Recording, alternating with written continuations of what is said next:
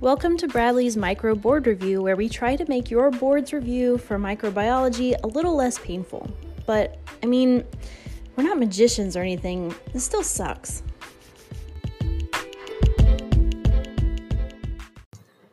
Today is March 26th, and we'll talk about our first fungal organism, the cause of Cave's disease, which is Histoplasma capsulatum. Cave disease is caused by Histoplasma capsulatum, which is a fungal organism that prefers to grow in high nitrogen content found in bird and bat droppings, hence the connection to caves. Particularly, caves found in the Mississippi and Ohio River valleys. This organism is a dimorphic fungi, which means that it has two different morphologies depending on the environmental temperature. If the environment is 27 degrees or room temperature, it will grow as a mycelium made of multicellular hyphae. If it grows at 37 degrees Celsius or human body temperature, it grows as single-celled yeast organisms. Typically, a human will inhale the microsporidia, which is then moved into the lower lungs. There, an alveolar macrophage will phagocytose the fungal spore, and the fungus will change into a very, very small yeast form and begin to replicate within the macrophage. Normally, the body's defenses are able to mount an appropriate immune response at this point and form a granuloma around the infected macrophage. Remember that granulomas are a type 4 hypersensitivity reaction driven by T cells. These granulomas can calcify, fibrose, and have areas of necrosis. In healthy individuals, the problem is contained. Yay, immune system. Therefore, over 90% of patients with histoplasmosis are asymptomatic and can cause an acute histoplasmosis that presents with a flu-like illness, fever, sweats, and unintended weight loss.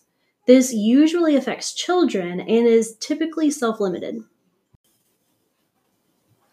Sometimes a patient can develop acute severe histoplasmosis that will present with dyspnea, chest pain that is aggravated with deep breathing, pneumonia with patchy infiltrates, and mediastinal lymphadenopathy.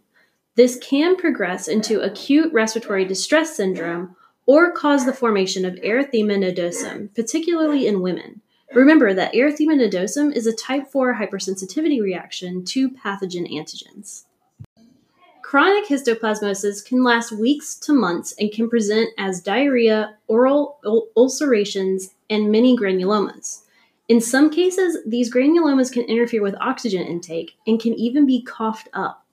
We call that symptomology bronchiolithiasis.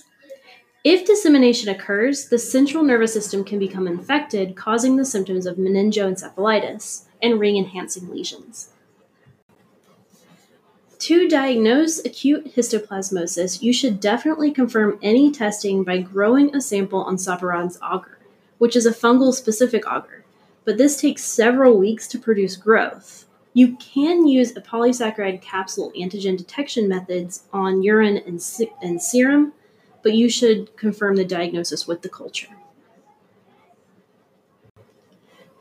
To diagnose chronic histoplasmosis, serology is not excellent because antibody levels will remain high even if a past infection was completely cleared, but it still works.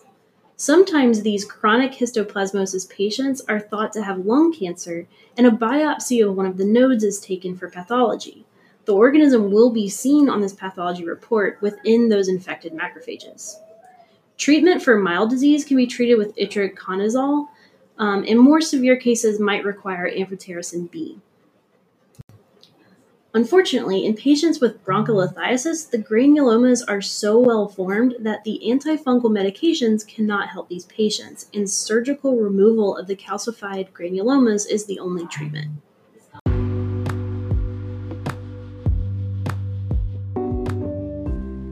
Now let's take all that knowledge and bring it to the boards.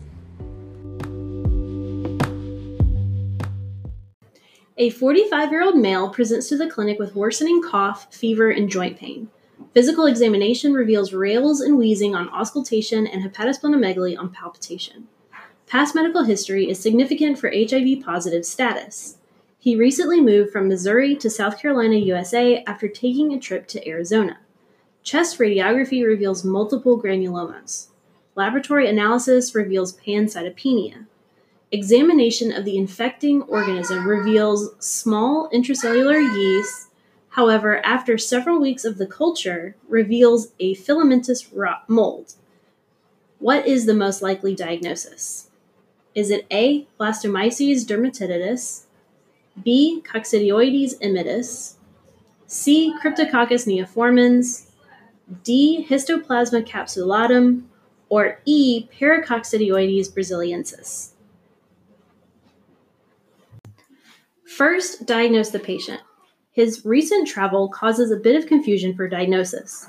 Missouri is where the Mississippi River Basin is, and Blastomyces dermatitis and Histoplasma capsulatum are both endemic to the area. His recent travel to Arizona also complicates matters because Coccidioides immitis is endemic to the Southwest. Therefore, you're left with the description of the organism. Choice A, Blastomyces dermatitis, is a big, broad-based budding yeast and usually presents with associated skin lesions that can be biopsied. This also doesn't usually infect the bone marrow and cause pancytopenia. Choice B, infections with Coccidioides immitis, is usually heralded by bloody sputum, a painful rash on the legs, and a change in mental status, none of which occurred in this patient. It also doesn't form a yeast at human temperature, but forms spherules filled with endospores. Choice C, Cryptococcus neoformans, is not a dimorphic fungus and will always remain in the yeast form. Therefore, this answer cannot be correct. Choice D, histoplasmosis, is caused by a dimorphic fungus that usually forms granulomas within the lung tissue. If immunocompromised status occurs, the organism can become disseminated, causing hepatosplenomegaly. The organism can also enter the bone marrow and cause pancytopenia.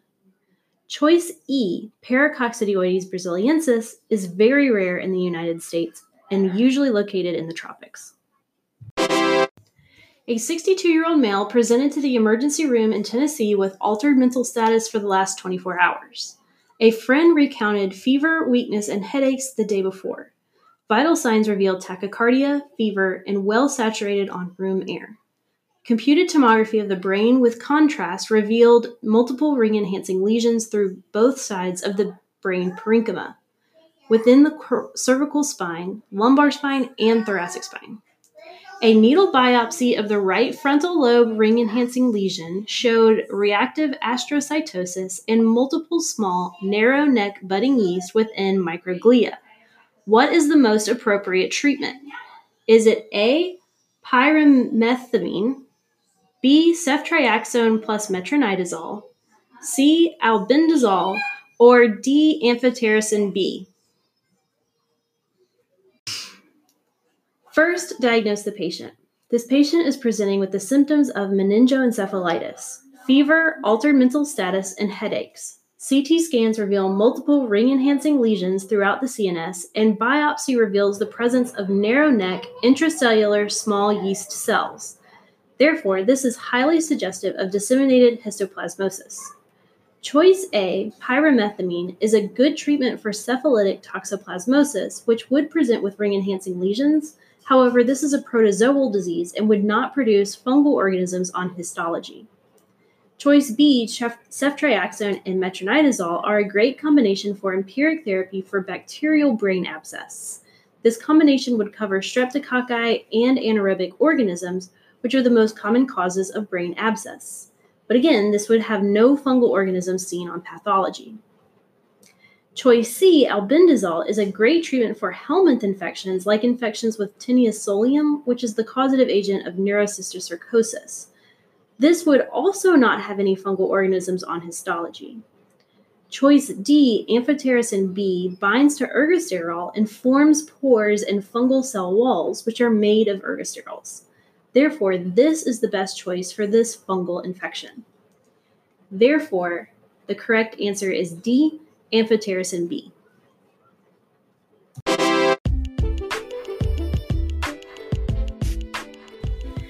You can find our study calendar, a guide on how to study microbiology specifically for the boards, our contact email address, and references used to make this episode at thebradleylab.wordpress.com. If you found an error or would like to discuss any of this information, please leave us a voice message in the show notes. If you appreciated this episode, please subscribe and tell a friend. This podcast was written and edited by me, Jillian Bradley. See you tomorrow.